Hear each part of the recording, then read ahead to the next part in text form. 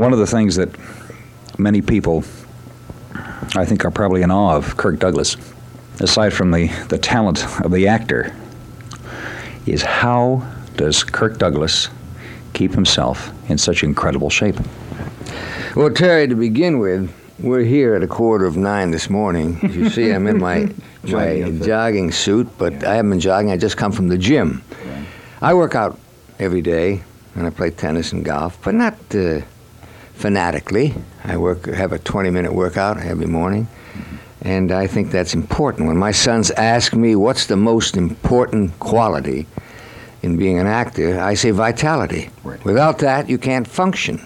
If you're sick, you can't act. You know, if you own a store, you can be sick and the store goes on.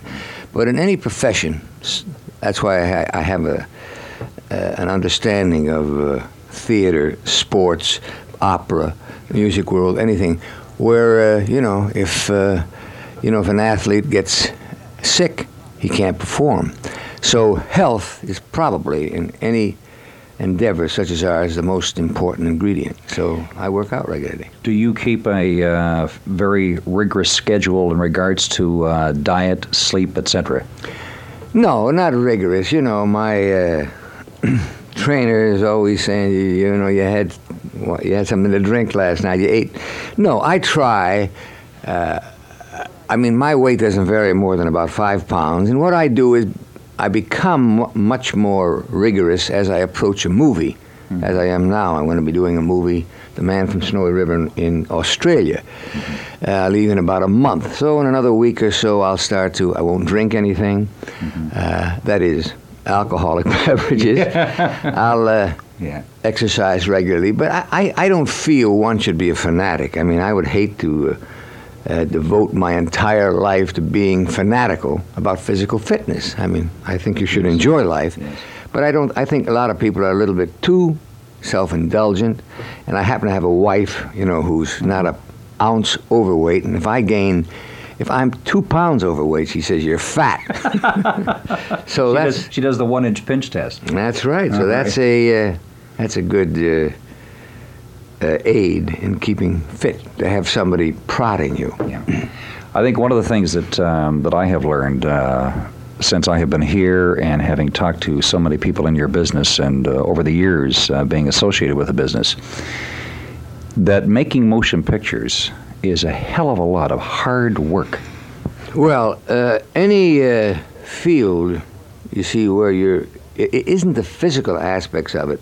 When you're using your emotions, is very exhausting. I've worked in a steel mill, and once your muscles get accustomed to it, it's exhilarating. You finish the day's work, and you're very excited. You know what I mean? Yes. But acting, when it's emotional, and very often when you're through work, you're exhausted. And sometimes you allow yourself to keep thinking, you don't sleep as well. And that's why very often somebody gets sick during the making of a picture. And I try to tell my sons, how, like an athlete, you've got to keep yourself in good physical condition or you can't do the job. I talked to Charlton Heston, I guess this goes back several weeks now.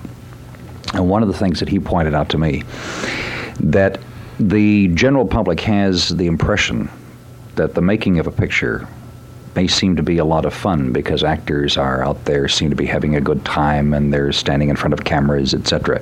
But the amount of time and the amount of dedication that is utilized in order to perform in front of those cameras takes a lot of honing of a lot of tools of expertise. This is a very generalized question that I'm going to ask you, but I hope you'll bear with me when we go in this direction. There seems to be, on the surface, today, more than ever before, an impression being left with some people in your industry, and I think in the general public, that there is a possibility and a danger that motion pictures may be moving out of the realm of the non-actor. And by that I mean they are utilizing people today because they may have got some degree of publicity. They may be good singers. They may be good athletes. They may be good something other than people who have been schooled and gone through the amount of rigors of training that people such as yourself have gone through, and are and that the producers are trying to capitalize on box office stuff that does not really have the impact and the quality that a Kirk Douglas picture or Heston or somebody else has been producing? Well, I don't quite agree. It doesn't matter. I mean, the public is not interested in whether or not I went through college and the American Academy of Dramatic Arts and did a couple hundred plays in summer stock. They're only interested in results. And if you can find someone right off the street who in a certain part gives an effective performance, the audience likes it, fine, they'll come to see it. I don't feel that's a threat because I'm convinced in the long run, if you don't have the training, sooner or later, sure, it's just like an amateur can sometimes give a great performance on the stage. They just sort of inspire that moment and the adrenaline is going and they give a great performance. But the next night, they might just fall apart. So you really need training to sustain. And acting, movies go through cycles. They go through periods, exploitation periods, where maybe they use a girl who has physical attributes who's effective. Yes. But after all, I've been acting for over 35 years. Right. I'm talking about a long run. If you don't have the training, you're going to fall down somewhere along the way. My youngest son, Eric, is in London now. He's been there for 2.5 years studying acting. I've discouraged him. I still don't know if he's going to become an actor. Mm-hmm. The fact that will have had 2.5 or 3 years of training, the fact that he will have been exposed all his life to acting, doesn't necessarily make him an actor or a successful one. Also, the most talented actors are not always the biggest stars. Mm-hmm. There's a lot of elements that go into it. But there's no doubt in my mind, and I apply this to any field of endeavor, that you go into that field with all the preparation that you can, physical, mental, spiritual, whatever it is, and then do your best. But none of that is a guarantee for success. And for that reason, I discourage people from going into my profession. I think it's a sad profession. It's filled with heartbreak on all levels. Sometimes people don't understand the problems of stars. It's all in proportion. Yes. They too have their disappointments. So it's a difficult profession, but it to me is something that you have to be obsessed with. You have to say, this is what I want to do no matter what. Mm-hmm. And then you go ahead and try to do it. But I don't criticize the fact if somebody is capable with very little experience of hitting a picture that succeeds, fine. There's an aspect to that if we look at film as being an art form and a creative form such as it is, that even with somebody who may have a degree of mediocre talent, that in the hands of the right director and the right people, that if you can create a situation that makes them look good and the film comes off, that is another aspect as to why film can be effective and can be certainly a more than just a creative tool, but can be very successful.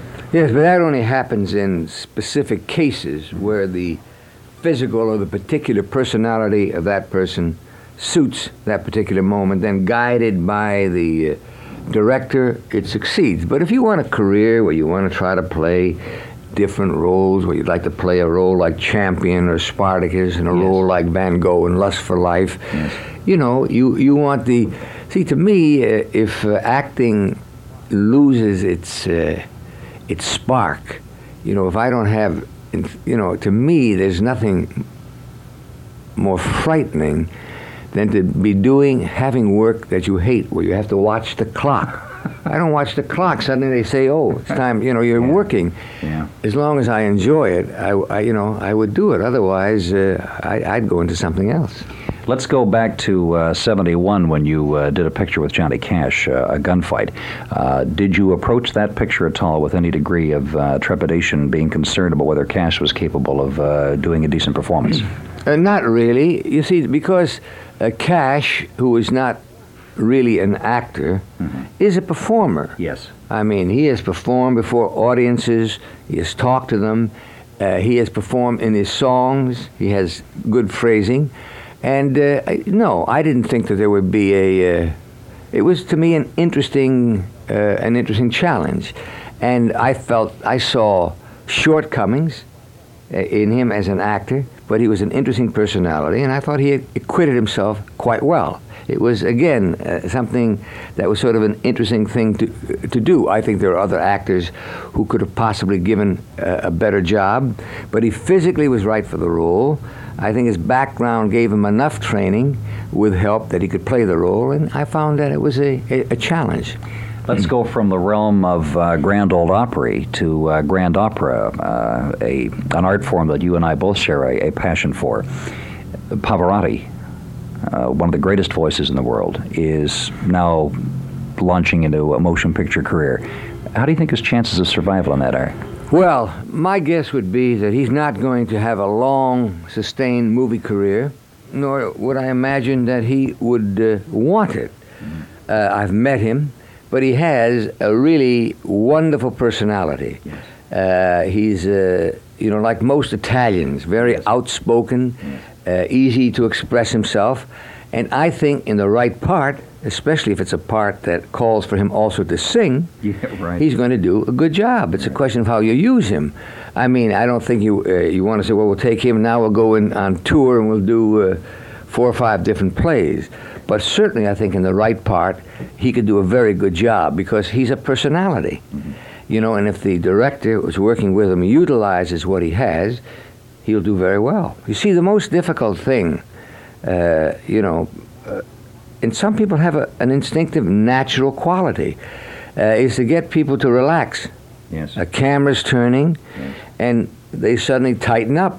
Well, that's true in any field of endeavor that deals with, whether it's in sports. Sometimes an athlete is very good when he's training, practicing, but suddenly they tighten up, and they choke, as people say. Once the moment of truth is arrived. Yeah, so they have to be able to overcome that. They have to get that excitement and nervousness, let the adrenaline be working so that you can use it to your advantage, not that it stifles you. So in someone like Pavarotti, it would not surprise me to see him acquit himself quite well.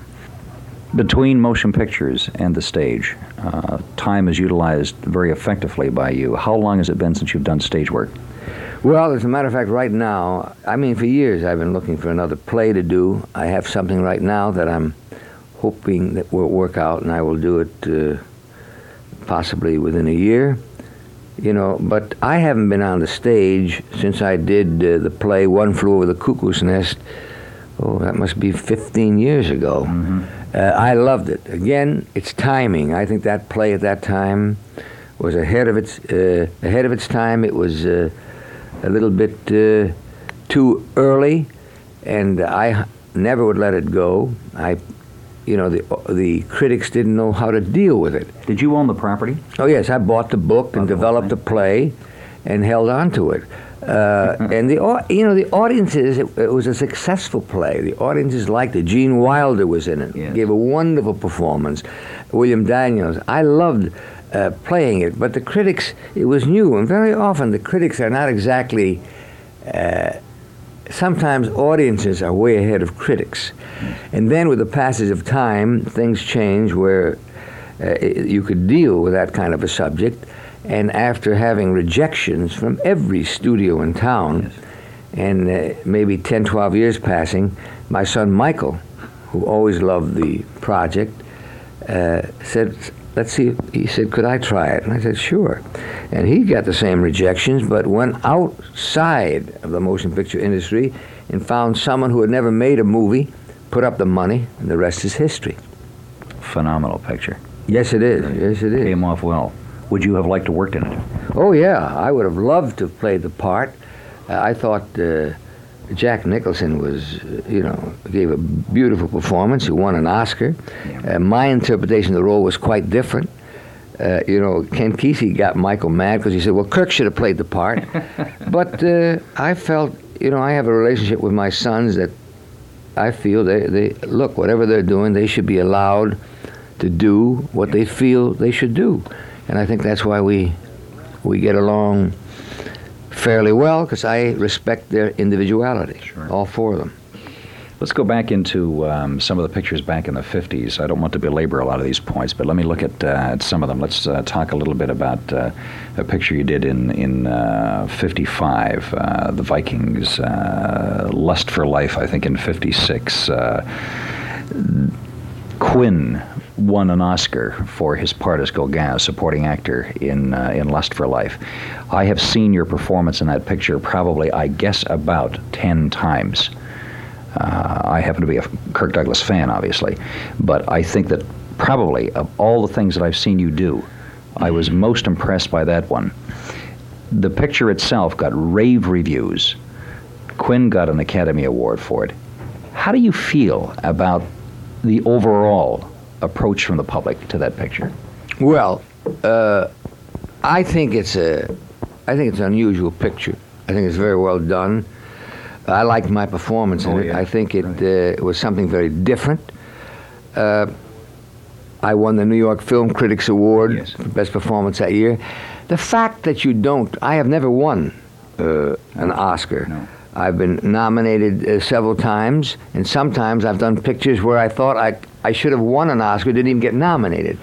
But I still feel that the Oscars, in general, is the best award system we have in world filmmaking. I think it's been fair. I think a lot of foreigners have won when they've given an excellent performance, and generally speaking, it's been fair. But a lot of factors go into whether or not somebody wins an Oscar. In Lust for Life, Anthony Quinn won for a supporting performance. Yes. Lots of times somebody feels, well, geez, that picture was really good. Somebody should win an Oscar.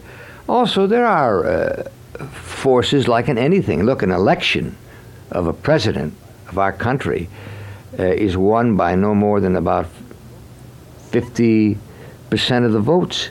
Mm-hmm. So when you think of it, there are an awful lot of people who don't agree. So it's just the majority who rules. And then it isn't as true now, but in earlier periods, there was also a lot of block voting. Very often, a studio, would try to get behind one of their stars, which is understandable. See, I've been a maverick. I've made several contracts with studios during my career to make movies, but I've never belonged to any studio. So I've always been independent. I think at this stage, look, I've had enough acting awards from different countries. There's no doubt that every actor somehow would like to win an Oscar because it's an acknowledgement by his peers. Yes. But at the same time, you can think of, there's so many actors: Humphrey Bogart, Cary Grant, Charlie Chaplin. I don't even think I think Jimmy Cagney won it, but a lot of top actors who have never won an Oscar, and yet there are many Oscar winners who are forgotten, right, and they survive. So it's something for your ego, and I don't say that denigratingly, because ego is very important, and it would be very nice, but it is not the be-all and the end-all. And here we are. I've been nominated 3 or 4 times, and I've been working movies about 35 years, and I'm still making movies. Do politics have much to do with the Oscar? Well, to the extent that I mentioned before, when you say politics, to begin with, there's a lot of times they like, personally, in our industry, there's very often an emotional reaction. Mm-hmm. I have been always slightly controversial in my points of view. Well, it might be somebody who, they don't like you. Well, it's hard if someone doesn't like you to vote for you for something. But that's true in any form of voting. But nevertheless, I deplore people who go and win an Oscar and then knock the system. Yeah, good. I'd say then, well, if that's the case... Fine actors do that too, unfortunately. Yes, I'm very annoyed with them, because if that's the case, I say, no, wait a minute, why didn't you, before you took the part, say, look, let us know. I'll take this part, but I want you to know, if I win an Oscar, I'm not going to accept. Right. See, there's a kind of hypocrisy. You see, it's easy to say, look, once you've won it, I don't need it. And I think they also do an injustice to the industry, because the Oscar event is very important for filmmaking. It's probably one of the most widely accepted TV shows all over the world. Yes. And that helps the industry that you're a part of. So I would never try to break down something that I think is good for everybody. Is it necessarily true that because a performer wins an Oscar, that it is almost a ticket for a future either picture or certainly future pictures and an opportunity to make a heck of a lot more money? Not at all. Not at all. Louise Reiner, I think, won 2 Oscars in a row years ago, and after that never made another movie. That answers that. Yeah, it could happen. Somebody wins an Oscar, attention is focused on them. Sure. But then again, it goes back to sooner or later, what do they do? Is it just, it might be a performance, that unusual thing that just suited them at the moment. Mm-hmm. A lot of things came together, whatever it is. But it certainly isn't a key to future success. So many of the roles that we see you appearing in, we see a Kirk Douglas who is very intense, very emotional, very passionate in the approach that he has to the particular roles. Lust for Life is an example, even to some degree, Gunfight at OK Corral, and all those other roles. Is Kirk Douglas in his real life a very intense person? I think so, to a certain degree, not always, because for the same reason I have played other roles where like Lonely Are the Brave, where I was a nice, easygoing cowboy. But there's no doubt that the public pigeonhole you. They develop a concept of what you are. You see that in imitations. That Frank Gorshin. Yeah, Frank Gorshin or Rich Little, whoever they are, sure. of what you are. But obviously, each actor draws upon the things within himself. And there are certain, physical qualities, certain qualities of intensity that I have within me that come out in different parts that I play. Also, before I did Champion, I played several weak roles, softer roles. I played as an intellectual school teacher in Letter to Three Wives. In the very first movie I ever made, Strange Love of Martha Ivers, I was the weak district attorney. And I played Champion. I took on Champion just to have a chance to play hard-hitting roles, which I haven't done. Yeah. Well, if you do it too successfully, I became, a real, the hard-hitting guy. But obviously, you are the vehicle through which you're playing the role, and you draw on qualities within yourself. And there's no doubt that a lot of those qualities that you've outlined are things that I have within myself. I love you, Spartacus, as I loved my own father. I love you like my son that I'll never see.